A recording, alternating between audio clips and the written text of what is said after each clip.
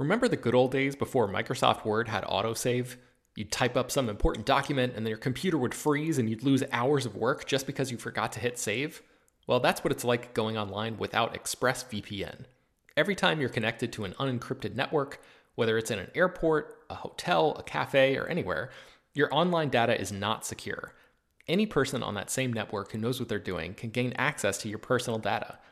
Bank logins, credit card details, passwords, all the stuff you don't want people seeing.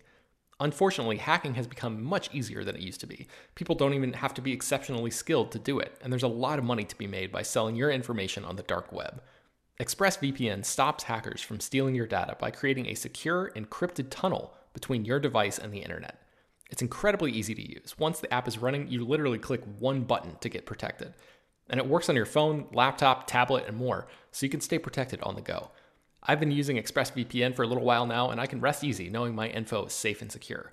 I've heard horror stories of people who've been hacked, and it sounds like a massive pain to try to get any resolution in the aftermath, so I am not interested in finding out what that process is like. Secure your online data today by visiting expressvpn.com/film. That's expressvpn.com//film. And you can get an extra 3 months free. expressvpn.com//film. Hello, everyone, and welcome to Slash Film Daily for April 20th, 2018. On today's show, we're going to forget the latest film and TV news, and we're going to share with you the films that have defined us. This is Slash Film Editor-in-Chief Peter Sciretta, and joining me on today's podcast is the whole team, including Slash Film Managing Editor Jacob Hall. Hello, hello. Weekend Editor Brad Oman. Hey, that's me. Senior Writer Ben Pearson. Hey, what's going on? And writers Huai-Tran Bui. Hey, everyone. And Chris Evangelista. Hi. Okay, so I guess before we get into this, Brad, you're the one that suggested we do this on the site, and we're now doing a podcast version of this. Explain, where did this Filmstruck 4 thing come from? Yeah, so for those of you that don't know, Filmstruck is a streaming subscription service out there that allows you a little bit easier access to certain classic and indie movies that aren't necessarily readily available through the more popular channels like Netflix, Hulu, Amazon Prime, and whatnot. And in an effort to kind of just get a discussion going about movies and also create a viral hashtag that also got their name out there a little more, Filmstruck created this hashtag on Twitter called Filmstruck4, where they asked people to list 4 movies that they felt defined them. Now that is a little bit vague because people interpreted that in different ways, whether it was movies that defined their film taste or movies that defined who they are as a person. And so there's been a little bit of a fluctuation between what that has meant for certain people who are doing this on Twitter. But when we decided to do this, we determined that this would be the films that best defined like our love for cinema and our passion for films and where that came from. So each of us did our own hashtag Filmstruck4 and determined which movies were basically the most sort of influential on us and shaping our own film tastes. Yeah, and I think sometimes that can have an overlap with your favorite films of all time, but and the films on my list are definitely amongst my favorite films of all time, but they aren't my top 4 favorite films of all time. Would you say that's the case with the whole group here? I think 2 of my films are in my top 5 favorite films. Yeah, I don't think when I wrote my top 15 for the site a few years ago, none of these films I'm going to mention today were in the top 15. They're all-time favorites, but they did make the list, so that's where I come from for this. Yeah, I think 3... Well, actually, so if you go back and look at my list that I wrote for Slash Film of my favorite movies, there's an Indiana Jones on there, but it's a different one that appears in this list. And also, there's another... I'll talk about it when we get to it. Yeah. These movies are definitely among my favorites. They're definitely not my absolute top 4, but they're definitely much higher on my list. A couple of them towards the top than other ones. At least one of them is in like my top 5 because it would just be impossible not to include this. But I tried to make it a little different. Okay, let's just get into it. I think this is going to be interesting because I think this is going to tell you a little bit about us in a more deeper way, I think. Let's start off with Brad. Let's talk about the first film on your list. All right, yeah, so the first film on my list, kind of went back to the early years of my childhood for this because it kind of shaped my fandom, if you will, and it's been something that I've loved for a very long time. And that's The Empire Strikes Back, which is not only my favorite Star Wars film, but it's also one of my favorite movies ever. The Star Wars trilogy as a whole was something that has just been kind of part of my life ever since I was a kid. I had the movies on VHS, and I would cart them around with me to aunts and uncles' houses, to friends' houses, to family friends' houses when my parents would have card nights with their friends. And usually at some point in the night, Star Wars would end up on screen somewhere. And, it's also how, I started collecting certain action figures. I had a bunch of Star Wars figures that I brought with me everywhere. And so The Empire Strikes Back was always the one that I went to the most. And it's actually even more ingrained in my childhood because it's also part of my absolute favorite birthday celebration that I ever had. When I was in elementary school in 1997, which was when all three of the Star Wars movies were re-released as the special edition, The Empire Strikes Back came out on the exact day of my birthday. And my parents got me and 10 of my friends out of school early to go to the first showing of of Empire Strikes Back special edition, about 20 minutes away. Saw the movie, and then went to Chuck E. Cheese and had a sleepover afterwards. And to this day, it's still my favorite birthday party that I've ever had. And I've always loved Empire Strikes Back. And not only is it a kind of a comfort movie for me, but it's also informed kind of just my perception of how franchises evolve and continue, because it's exactly what blockbuster sequels should aspire to be, and not necessarily in the way that everyone thinks, where it's when people say it's The Empire Strikes Back, of this franchise, it's just going to get darker and everything like that. It's no, it does a lot of interesting things with the characters and challenges them and evolves the universe and, just really immerses you even deeper into the lore of the Force and just the Star Wars galaxy in general. So yeah, Empire Strikes Back is a huge thing for me. That is interesting because I would think most kids probably flocked more towards Return of the Jedi, but I guess it makes sense, especially with your birthday falling on the re-release of Empire Strikes Back. But let's move on to Hoai-Tran Bui. What is the first film on your list? The first film for me was Spirited Away, which actually wasn't the first Miyazaki film I've ever seen. The first one I probably saw was Kiki's Delivery Service. And I talked about that before, where that was sort of a huge part of my childhood. But Spirited Away was, I think, the first Hayao Miyazaki film and the first film in general that started to get me thinking critically about movies. It was a movie that really compelled and sort of confounded me as a kid. There are so many elements that I couldn't really understand or really grasp, especially the character of No Face, who was a really strange, sort of both amoral but really sympathetic character. And, he was a character that I found myself thinking a lot about. And Spirited Away was a movie that started getting me to collect Studio Ghibli movies and started getting me to basically watch movies more actively instead of passively. And it kind of turned me into this sort of fake deep person who likes who likes movies that speak to something, even if I don't really completely understand it. You were a fake deep girl? Yes, I am. I'm a fake deep girl.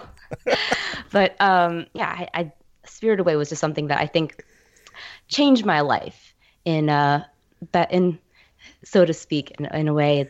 I think it was the movie that really turned me into a film lover, just because it is so cinematic and it's so whimsical and so trippy in its surreal visuals, but still speaks to the values that I really connected with as a 10-year-old girl. The protagonist, Chihiro, was, the spoiled brat who went through this amazing arc. And it was just, to me, something that I connected with, but also just could not really fully grasp. And that's why this is a movie that really was important to me as a kid. Yeah, it's such a magical and beautiful film. I wish I had seen it earlier in my childhood. Let's move on to Chris. What is the first film on your list?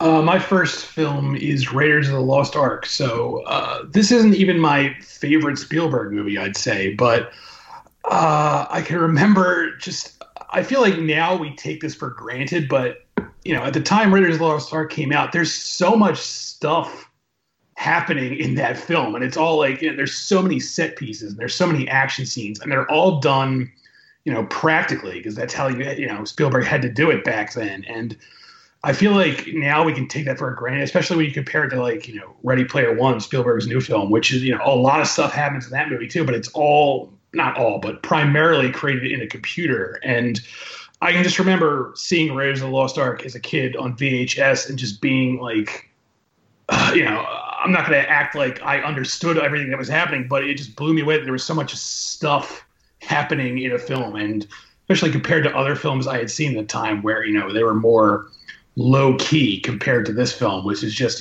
this epic adventure on every possible level. And I don't know, it's just were you as obsessed as I was with the face melting scene? Yes, stuff like that. All the gross out, disturbing stuff that happens in all of the Indiana Jones films was always my favorite thing, which, because I was a morbid child, but I just loved all that. There's a lot of inappropriate stuff in these movies, but as a kid, I was just amazed at this stuff. And, at the same time, it's not even like new. It's Spielberg repackaging stuff from serials and adventure novels, but at the time, I had never seen anything like that, so it just blew me away, and it still holds up to this day. I mean, it's still an incredible just piece of filmmaking. Yeah, the Indiana Jones films, I think you're going to see appear a couple times on these lists. I almost put it on mine, but spoiler, I did not. Let's move on to our next person. That is Jacob Hall. What is the first film on your list? The first film on my list is Monty Python and the Holy Grail. It's hard to describe the impact this movie had on me seeing it in middle school, where I did not know comedy could be like this. As a kid, I was impressed by how silly it was and how outrageous it was. But revisiting it now, I'm starting to see like how it rewired me, how it got into my brain and spliced my DNA. The way it will have the lowest of low humor, characters literally wallowing in shit, while having like this high-minded conversation about society and politics. And it's like the way it balances high humor at the same time and treats them on the same level is something I found profoundly effective and made me realize that comedy is this ever-evolving personal thing that can reflect so much. And the movie itself feels so ahead of its time. I mean, I guess so much of the history of comedy, of where it goes over the next 40 years after this movie, is kind of reflected here in what it's willing to do, with how it's willing to do it, and how anarchic it is. It just does not care for structure or rules. It does not care for what's supposed to be funny. And as somebody who is sort of an offbeat, weird kid who always struggled to find friends and always struggled to find his personal identity, to see this movie that said your identity can be chaos, that's okay, it was really important to me. So while I was laughing, I didn't realize how important this movie would be to informing me that it's okay to like odd things and it's okay to be adventurous. And watching these guys make this movie made me seek out the rest of their stuff, which led me to Terry Gilliam and Brazil, which is actually my favorite movie. So I don't know. I think it just, as popular as it is, it feels so personal in ways that a movie this silly shouldn't, and that's why it rings so true for me. It's interesting that you say it rewired you, because I almost feel like that is one of those kind of comedies that if you grew up watching it, it informed in your later life, your comic timing and your sensibilities of comedy. Like, I feel like people that grew up with Monty Python have a totally different way of like dealing with comedy than people who did not. Yeah, for sure. Let's move on to Ben Pearson. What is the first film on your list? The first one for me is Ferris Bueller's Day Off. And of course, this movie is really funny, but in terms of how it shaped me as a film lover, I think the reason it makes my list is because it really helped establish my love of movies that really love their own characters. And the plot of this film is like pretty simple, right? Like you can boil it down into one sentence pretty easily, like a kid and his friends just skip school and goof off all day. But this movie is not really so much about the plot as it is about just spending time with these people and getting to know them through their interactions with each other and the pranks that they pull and just sort of like the way that that all of this comes together and the way that John Hughes sort of imbued this whole thing with like this carefree sense. I don't know. It really it struck me hard back when I was a kid, and I actually had a vanity license plate when I was in high school that said "Day Off" on it because I love this movie so much. And another thing that I like to think that I guess affected me was Ferris Bueller's anti-authoritarian streak. I mean, this whole movie is about him just like dunking on Rooney as many times as possible. And I love that aspect as a kid, the idea of just sort of turning your nose up in the face of overbearing authoritarianism. So I would like to think that rubbed off on me a little bit too. Yeah. The next up is me. I'll give you my first entry, and that is Back to the Future, which should come as no surprise. Anybody that knows me knows that this is my favorite film of all time. But why does this film define me? The film, I saw this film at a young age with my father, and it was something that we kind of bonded over and would watch more than every year together. And it inspired my love of movies. And I loved how marvelously planned the setups and payoffs were in this film. This is one of those first films that like there's stuff happening in the background that if you watch it like 2 or 3 times, you start to see that there's like not Easter eggs, but like things happening that like took way more planning than your usual movie. It inspired my love of filmmaking, my love of screenwriting, which brought me here to write about movies for a living. It instilled in me a what if wonder about the universe and the possibility of creating stories that could be different and interesting. I still read about time travel and the universe, and I'm still a big science geek, and I think largely Back to the Future is to blame of that. I remember as a kid doing science what do you call this, like science Experiments, yes. Experiments with my mom. And it is probably largely Doc Brown is responsible for that. So I don't know. Back to the Future, largely responsible for me as a person. Brad, let's go to your second entry, and that is Ghostbusters. Indeed it is. This is another one that kind of stretches back to my childhood, but also one that affected me in a little bit of a different way than The Empire Strikes Back did. And that's because Ghostbusters was kind of the first movie I saw that really incorporated a strong comedic influence with such a high concept. And that was something that I hadn't really seen much at the time that I had seen Ghostbusters. And I don't try to consider myself, sophisticated enough at a young age to be like, oh my gosh, this is the first time, I've seen comedy and sci-fi together. But it had an influence on me that I didn't quite understand until later, in that it allowed me to see this movie where the stakes are high. There's special effects and adventure and scary things happening, but also all this wisecracking in between it. And I think that this kind of the attitude of this movie and the attitude of the characters, specifically Venkman, kind of influenced, I guess, kind of not only my taste for comedy and, spicing up any sort of genre with laughs here and there, but also just kind of who I am in general. Because anybody who knows me, and you guys already know that I'm just a huge smartass, and I'm always taking any opportunity to crack jokes whatsoever. And it also, kind of built my penchant for diving into comedy, becoming such a huge comedy nerd. And, this movie kind of helped me get into things like Saturday Night Live as well, because I started understanding who people like Bill Murray and Dan Aykroyd were.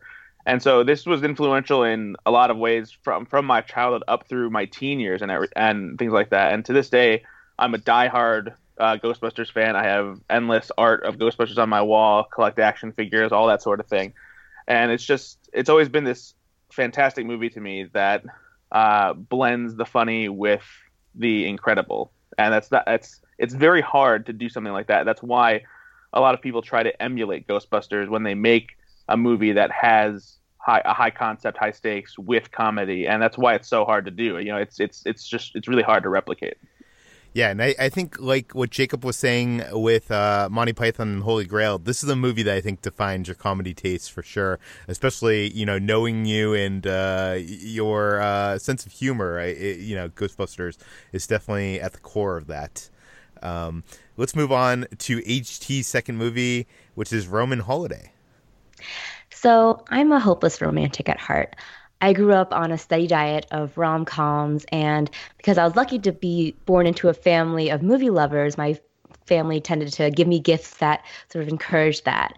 And when I was young, I got for Christmas a box set of Audrey Hepburn movies, which sounds like the most basic thing because, in college, every girl has that poster of Breakfast at Tiffany's on their wall. I did not have that poster because Breakfast at Tiffany's was probably my least favorite Audrey Hepburn film in that box that I had, just because, there are a lot of problems in that film, mostly relating to Mr. Yunioshi. But the movie that I actually ended up gravitating towards was Roman Holiday, which at first is sort of like this zany screwball comedy in which Gregory Peck and Audrey Hepburn flit around Rome and have a great time, and Audrey Hepburn gets a haircut, and it's just wonderful and charming. But then the part that really impacted me was the end, which I guess I'm going to spoil Roman Holiday for you. 50 years later, Gregory Peck, after the press conference in which he finally reveals he sort of comes out as the journalist who was kind of looking for a scoop the entire time for Audrey Hepburn's Princess. They have a sort of coded exchange, and then he walks away from the press conference, and his footsteps echo down this empty hall, and no one chases after him. And I thought that was so profound. I was incredibly just affected by that as a young girl, and being like, wow, I love my rom-coms, but I love it when they have that bittersweet, really sort of melancholic ending. And again, I guess that speaks to my sort of fake deep sensibilities, but I just felt like whenever I see a love story, I get so much more impacted when it's a little bit sad. And Roman Holiday was kind of the beginning of that for me. I often like to publicly shame HT on the podcast about not seeing certain films. I have not seen Roman Holiday, so now is your time. Sorry for spoiling it for you, Peter. No, it's fine. By the time I eventually see it, I probably won't remember what you said about the ending. I saw it for the first time late last year, and it's incredible. I really loved it, so I would highly recommend it. I'm right there with HT on this one. Okay, let's move on to Chris's second pick, which is Halloween.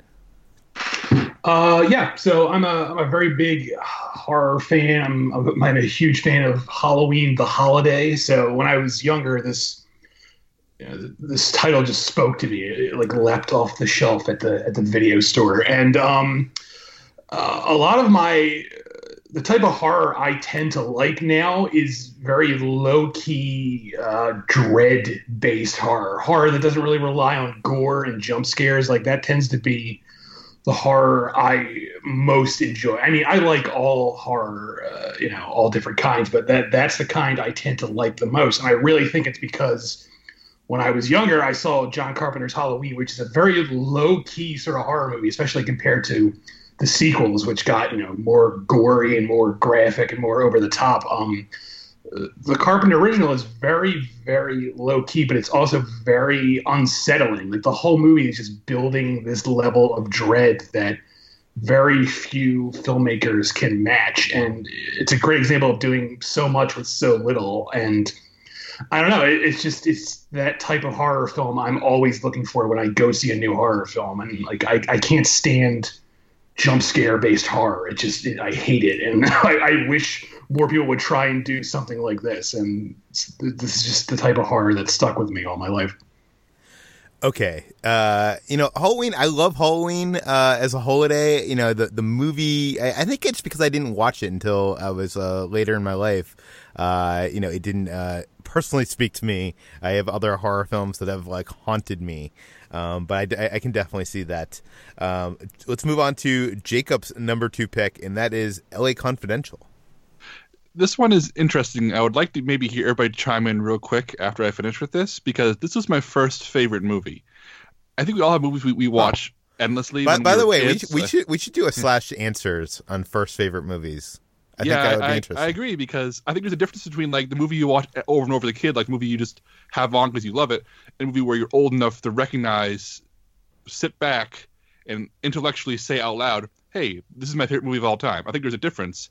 And LA Confidential, when I saw this maybe in the early 2000s on VHS, renting it from Blockbuster, I finished it and immediately watched it again, and then decided that evening, oh, that's my favorite movie. And it stayed that way for a good long time. And watching it now, I still watch it on the regular, and it's a near perfect movie. It's one of the best movies in the 90s. It is incredibly entertaining. It is incredibly well made. It is also a noir about broken systems and broken people. And it's just this pitch perfect example of what Hollywood can be if it really aspired to genuine quality from every single angle. It is just a joy to watch. It is thrilling. It is terrifying. It is upsetting. It has so many great twists and turns. And I wish I could say, like, oh, here's the art film that I saw, or a subtitled foreign film that really pushed me really deep into like seeking out richer, more complex art house movies. And it's not. It was LA Confidential, this Hollywood movie, in and out, stars and movie stars, has action, it has beautiful people doing beautiful things, it ends in a big shootout. It has all the things you expect from it.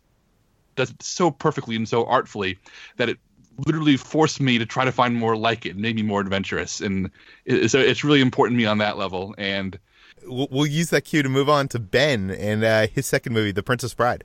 Yeah, so this one is actually not on my favorite movies of all time list, although it very easily could be depending on what day you put those lists together.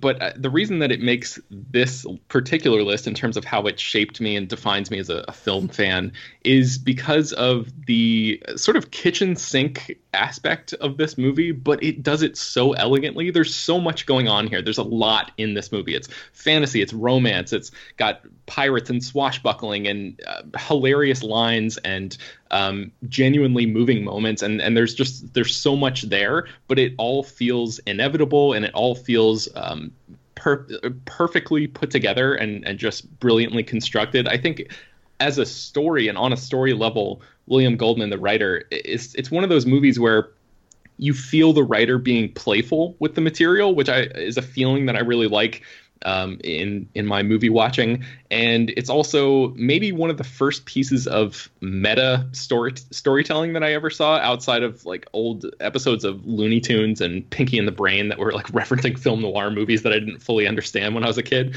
But I think I have grown to love movies and TV shows like Community and stuff like that tell stories on multiple levels and have all these meta aspects to them. So I think that really got started with The Princess Bride, and like the performances are great, the story is great, and it's weird because I hated this movie the first time I saw it because I just did not understand what it was doing. But after I realized that it's a film that sort of alternately satirizes and then plays into the expectations of classic fantasy stories, something clicked in my head about this movie, and I've loved it ever since. Okay, and finally, my number 2 pick is Almost Famous. I've never been a huge music or concert person, but somehow Cameron Crowe's film spoke to me personally. In the past, I've kind of told people that like it was kind of this weird bit of I don't know, just fate, I guess, that like I fell in love with this movie and then eventually kind of became the character in the movie, you know, writing about a thing and, you know, traveling and being friends with the people you're writing about. But the truth of the matter actually is, you know, when I was in high school, I started a pro wrestling news website. This is like one of my most embarrassing the embarrassing backstory of Peter Serrata. It was one of the first pro wrestling websites on the internet. It was called WrestleNet, and my nickname on the site was called The Slammer, which I'm sure. Gosh. Yes. And big Pog fan, Peter. Yeah. No, Body Slam. And at the time, it was a huge site. I was, I was going to high school, but I was making thousands of dollars writing about, pro wrestling. And I was, talking with the wrestlers that I was writing about and pretending that I was not a, kid in high school. And then when I would eventually meet some of these people, they would be like, whoa, it was totally the Almost Famous experience. And I think that's why I relate with that. I was traveling across the country to see these wrestling shows and, pretending not to be a high school kid, and mingling with the wrestlers that I loved. I no longer watch pro wrestling. I do, relate to this movie on a whole other level in this, movie sphere, and writing about film, starting /film, and, visiting these sets and stuff. It's just a film that, again, I have no connection to the music, but it has completely mirrored my life in some way, and I just totally relate to it. This is going longer than expected, as with every /film daily. So we're only going to do one more final entry from each of our lists, and you can read the full list on /film.com and linked in the show notes. But let's do this a little bit faster. Let's start off with Brad. What is the next film in your list? So the next film on my list would have been Almost Famous, but we share a similar trajectory and passion for that movie for a lot of the same reasons, even though I didn't start a wrestling blog when I was in high school. You nicknamed the Slammer, Brad? Yeah, but that's for other inappropriate reasons. So I actually I'm going to go with Eternal Sunshine of the Spotless Mind. That was actually the first movie that I saw. It was right towards the end of my high school career as I was heading into college, and it's the movie that I attribute to expanding my horizons and realizing that there were more movies out there than just the usual kind of mainstream blockbuster studio movies that I had become accustomed to seeing a lot.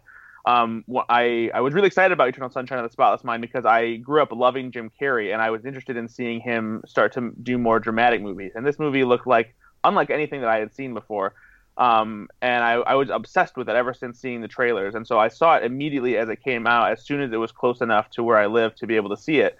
And before Eternal Sunshine, there were all these other trailers for other indie movies that, because this was a Focus Features movie, and at the time they were like the king of pushing out great indie movies along with Fox Searchlight and whatnot.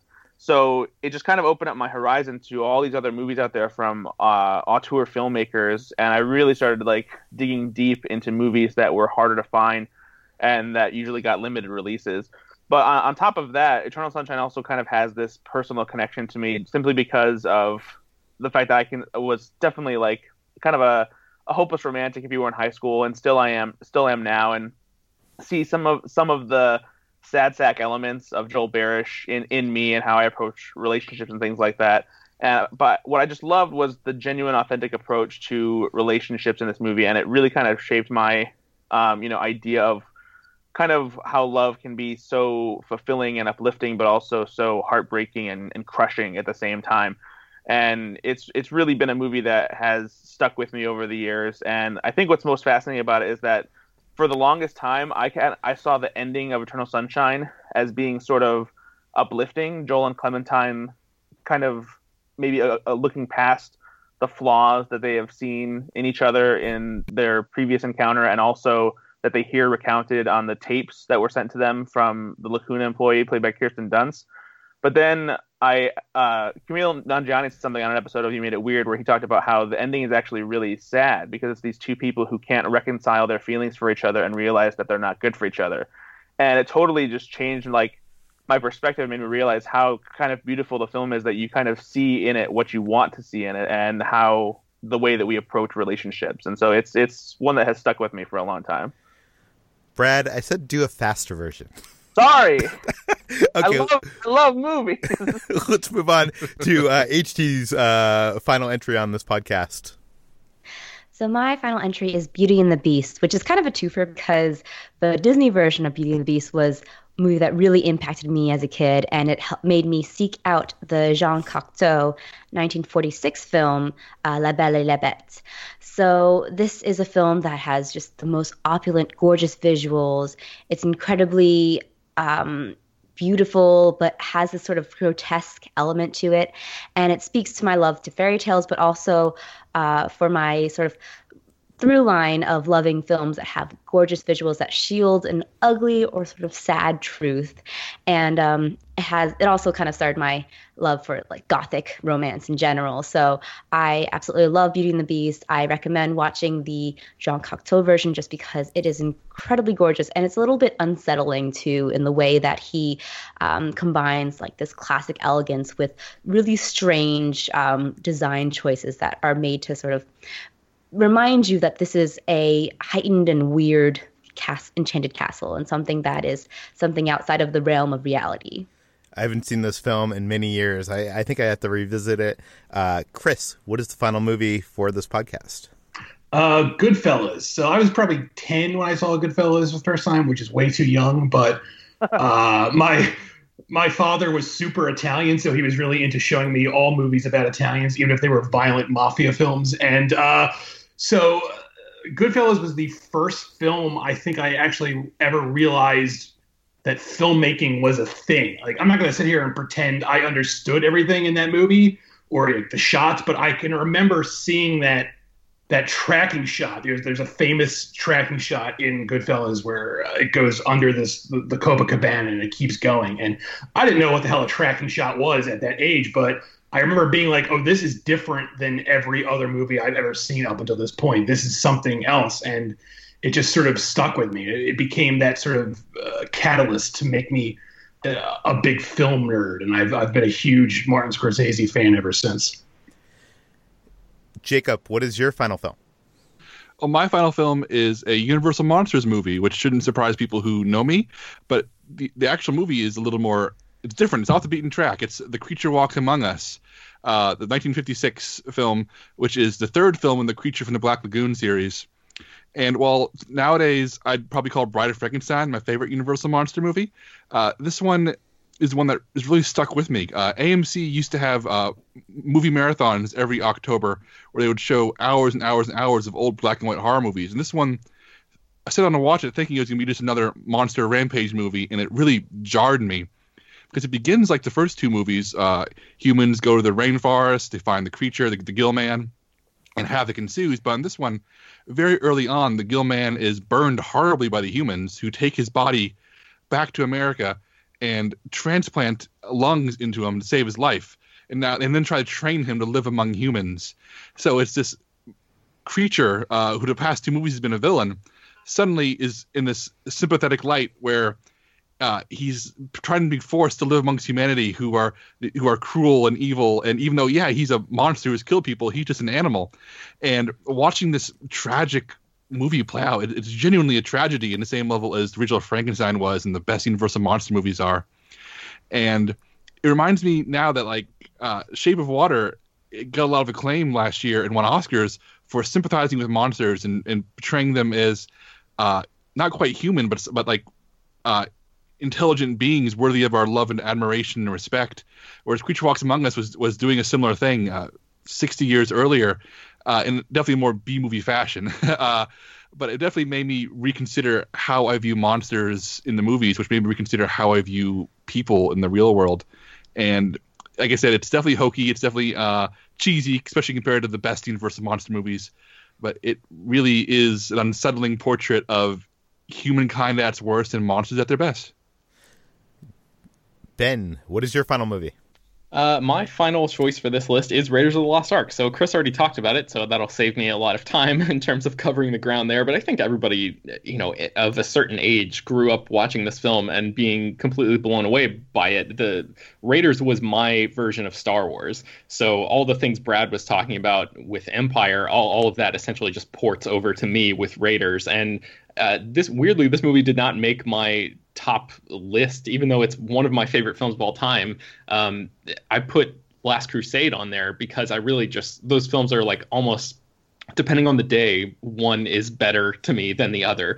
But Raiders is the one that I saw first, and it's the one that really left a lasting impact. And it really showed me at a young age how the idea of new current filmmakers remixing older influences into something new and exciting can actually like elevate beyond the source material that they were working from. So yeah, Raiders all the way. Yeah, Raiders is great. I almost considered putting on my list, but the final film I'm going to leave you with is Star Wars. Yes, I'm going to cheat and say Star Wars as a franchise because I can't choose a particular film.